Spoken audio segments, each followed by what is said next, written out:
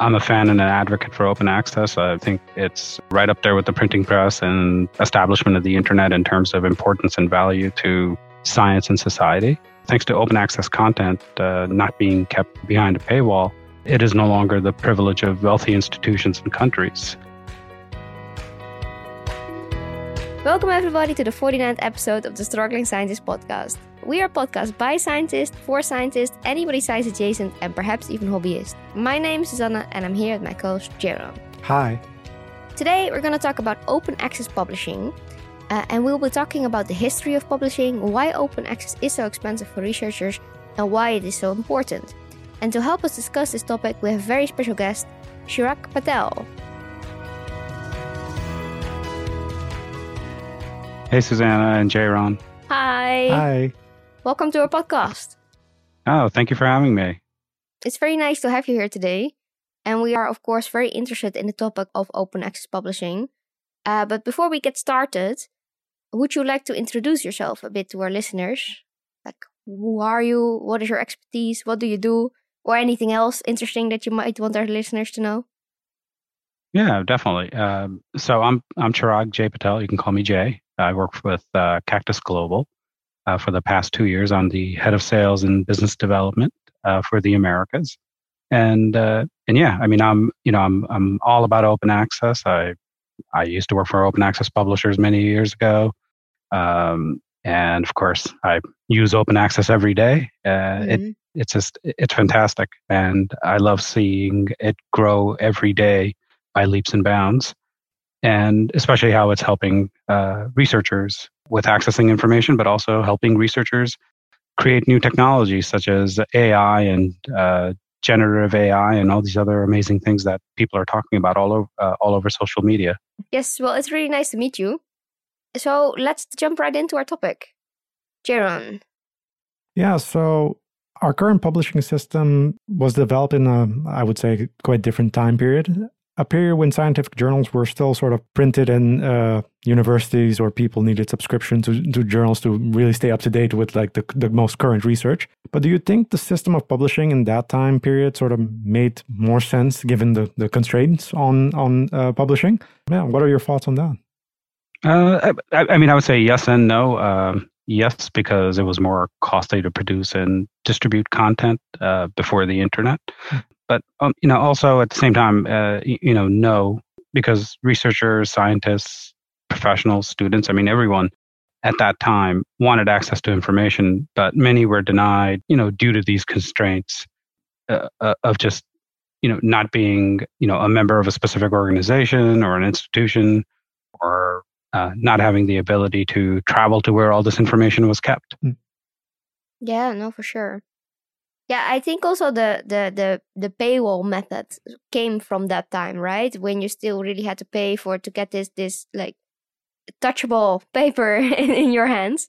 Do you think it still makes a lot of sense in our current time period with the large sums of money that have to be paid to see research, but that the researchers never really see? Yeah, I mean, I don't think paywalls ever or never made sense. In reality, more access to information means that more people can work on solving problems. They can discover new ideas and improve old ways of thinking. Mm-hmm. It's basically the same thing that happened with the printing press, or the development of computers, or telecommunications, or internet. More people were able to access it, and more people were able to develop these cool new technologies. Otherwise, I think we'd all still be, writing on stone tablets. If people weren't allowed to share information, and realistically, if you put up a paywall, someone will find a way around it. There is no doubt in my mind that there are very smart and capable people out there that will find a way around every paywall that someone puts up. And at our Discovery, which is the free mobile app that we develop and provide to researchers, realistically anyone globally, we conduct user interviews quite frequently, and we ask them about their needs and challenges. And the one challenge that keeps coming up time and again is getting access to information. And, we ask them, well, how do you overcome paywalls? And they tell us that they ask peers, their former professors, the authors of the paper. Some of them go on social media and ask if somebody can provide the PDF. And of course, many end up finding their way to Sci-Hub, which is, which, while it is illegal, it's also a really great resource for millions and millions of people who can't afford to pay exorbitant fees to access papers. And in honesty, very few people can, afford to pay the fees that publishers charge, unless you're lucky enough to be a part of an institution that can afford the licensing fee. So maybe on the opposite end of something as illegal as Sci-Hub, but there's also open access, and this has been introduced quite a few years ago. Do you think that it effectively makes the paywall not really needed anymore? There's a lot of journals are not really hiding their content behind paywalls anymore. What do you think about this, relatively recent development of more and more papers becoming open access? And do you know what really led to the open access becoming more of a thing? Yeah, so I mean, I'm a fan and an advocate for open access. I think it's right up there with the printing press and the establishment of the internet in terms of importance and value to science and society. There are, I would say there are a few things that led to open access. First of all, was or is still the serials crisis that university libraries were facing at the end of the 20th century. They could no longer afford the ever increasing costs for providing access to publications to their to their members. Also, right around that time, the internet was coming into its own, and more people were being connected and finding new ways to share information. And this also coincided with the open source movement as that was gaining momentum. And so I think, all those things kind of led us to, scientists, researchers, academics, all demanding that open access be the new policy going forward. And what do you think has been the biggest benefit of open access publishing so far over the years that it has been going on now? Yeah, I mean, the single biggest benefit has been increasing the number of people who can have access to, STEAM content. Basically science, technology, engineering, arts, and mathematics content that gets published or has been published. Now, I think thanks to open access content not being kept behind a paywall, it is no longer the privilege of wealthy institutions and countries.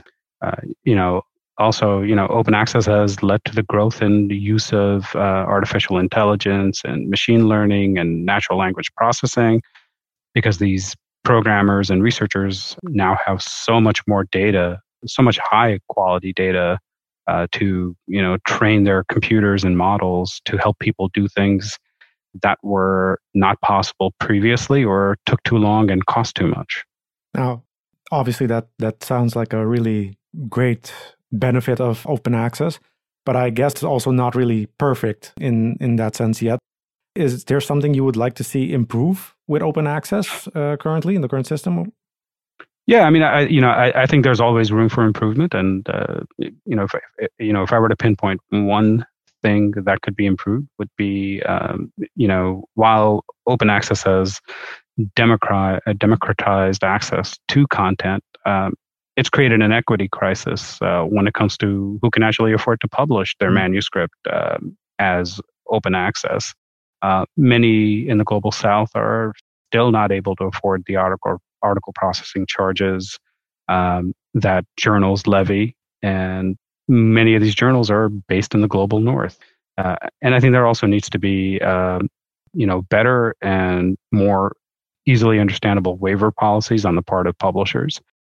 Definitely increased funding for scholars from the global south to afford to pay these APCs, and for more publishers and journals to be based in the global south. Yeah, it's crazy expensive to publish open access. We recently did it, and it's, I think, 3,000 euros. Crazy. Wow. Yes. Yeah.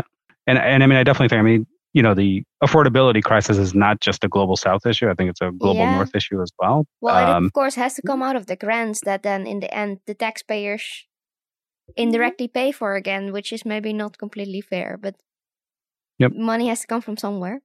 That's right. Are there any developments currently ongoing with open access? Has the open access publishing reached its final form, or is it still being developed and hotly debated?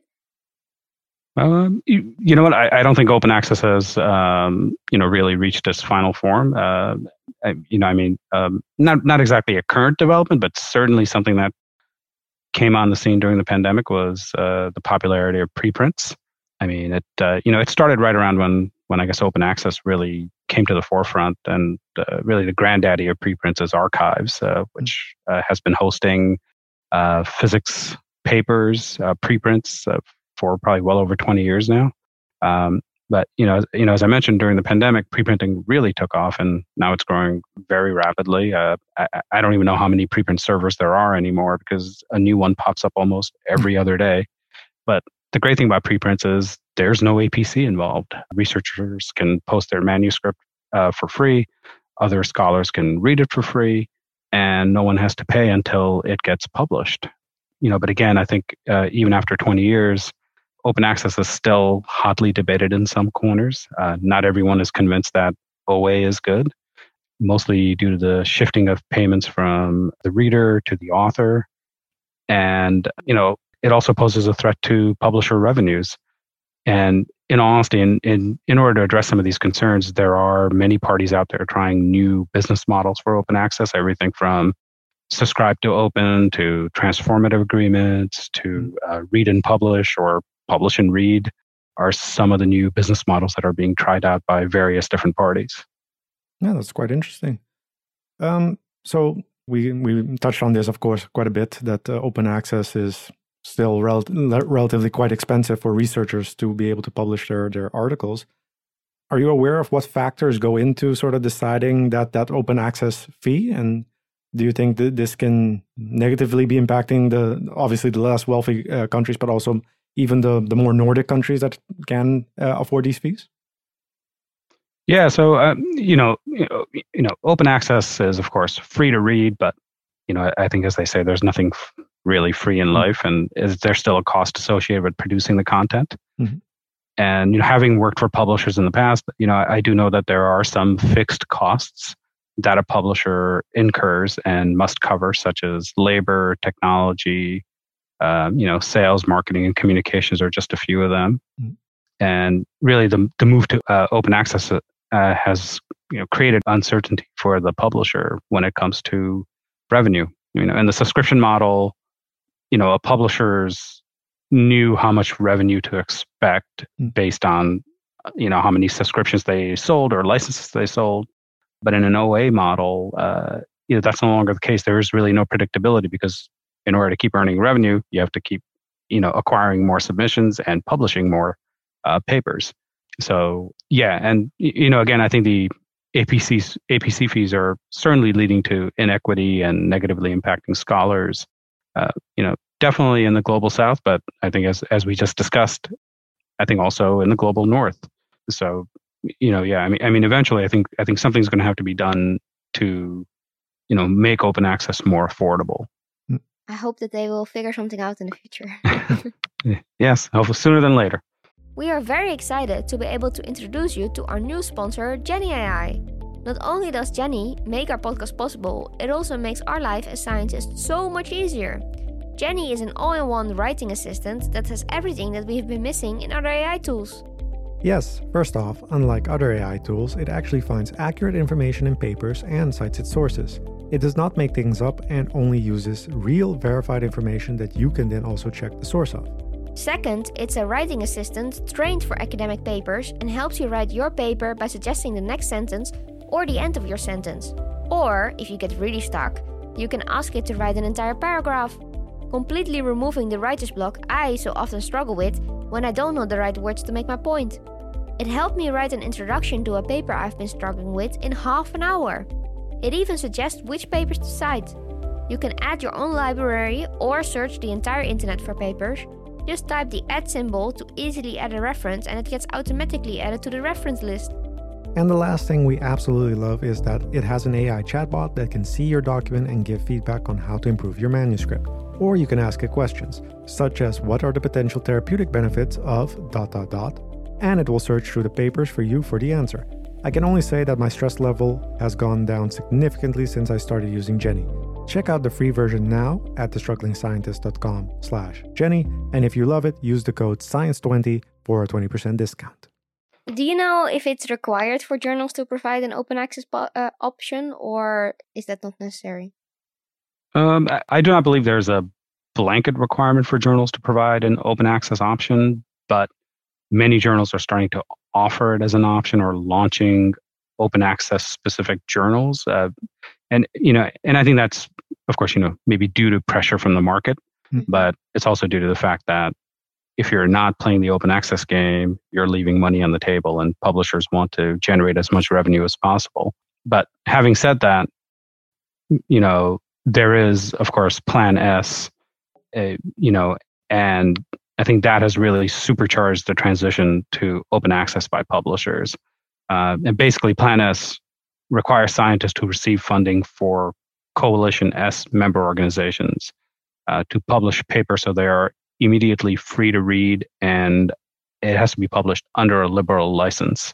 And I think that's, there's been a lot of pushback from publishers and even from institutions. But again, I think this is one of those evolutions of open access, that's pushing publishers to finally get into the open access game. Is Plan S a relatively recent development? Are you aware of that? Or I think it's been around for a couple of years. I know they were supposed to implement it in 2020, but I think it got delayed to 2021. But I think, and I think it's changed over time as far as what the requirements are.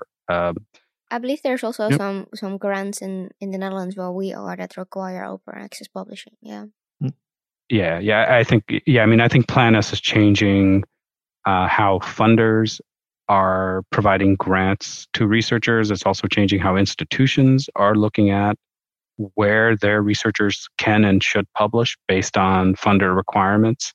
And then it's also forcing publishers to, finally say, yes, we will offer open access, when in the past, many of them were saying, no, we're not going to do open access.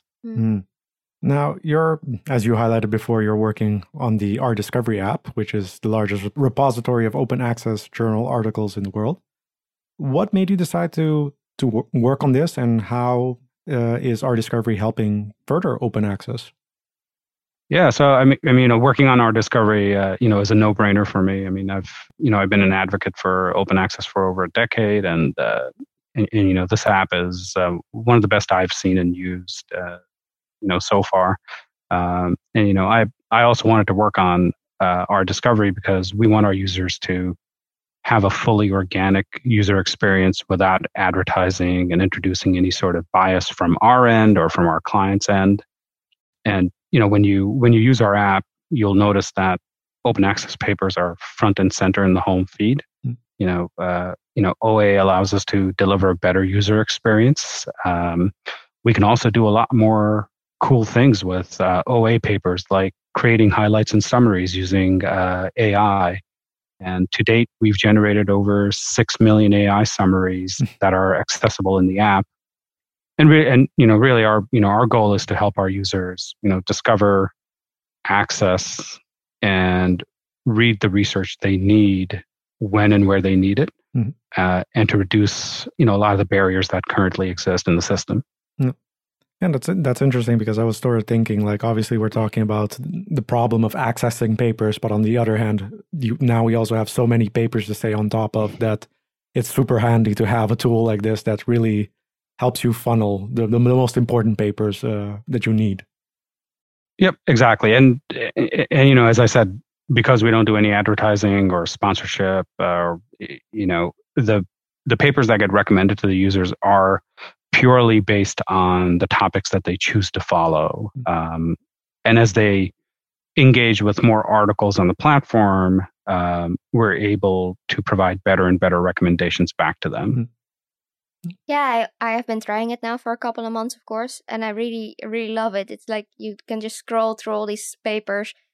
Indeed, these summaries are great. You can just see the main points of the papers immediately. And I really love just casually scrolling to my list of papers, basically. Feels very social media-like also.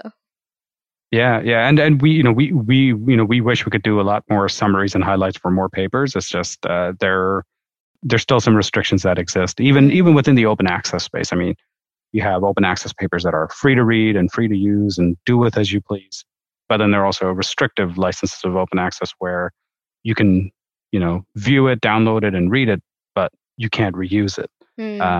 So we're hoping that licenses get more liberal over time, so we're able to do a lot of these cool things like create AI summaries and highlights, and who knows, down the line maybe we might do text to audio, or use AI for translation. So, I mean, these are all the things that are on our roadmap, and I think open access will really help us do a lot of those cool new things.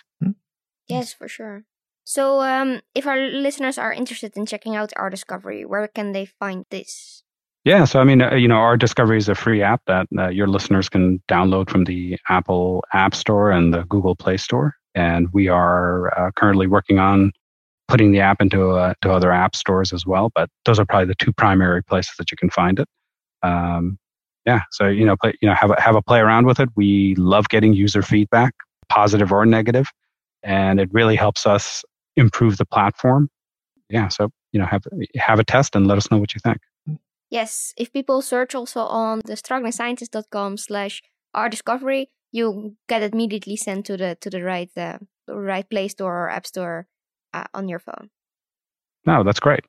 Yes, it was really nice to have you as a guest, and we learned a lot about open access. So we want to thank you for that, of course. Oh yeah. If our listeners have any questions, suggestions, comments, or papers we really need to read, you can reach out to us via our website, strugglingscientist.com. You can also check out our website for some really cool science-inspired merch and to sign up for our awesome Journal of the Struggling Scientist, aka our newsletter. You can also follow us on social media. Jaron, which ones do we have again? Twitter, Instagram, Facebook, LinkedIn. Wow. Yeah. And Mastodon. Mastodon. Thank you so much for listening, and we hope to see you all next time.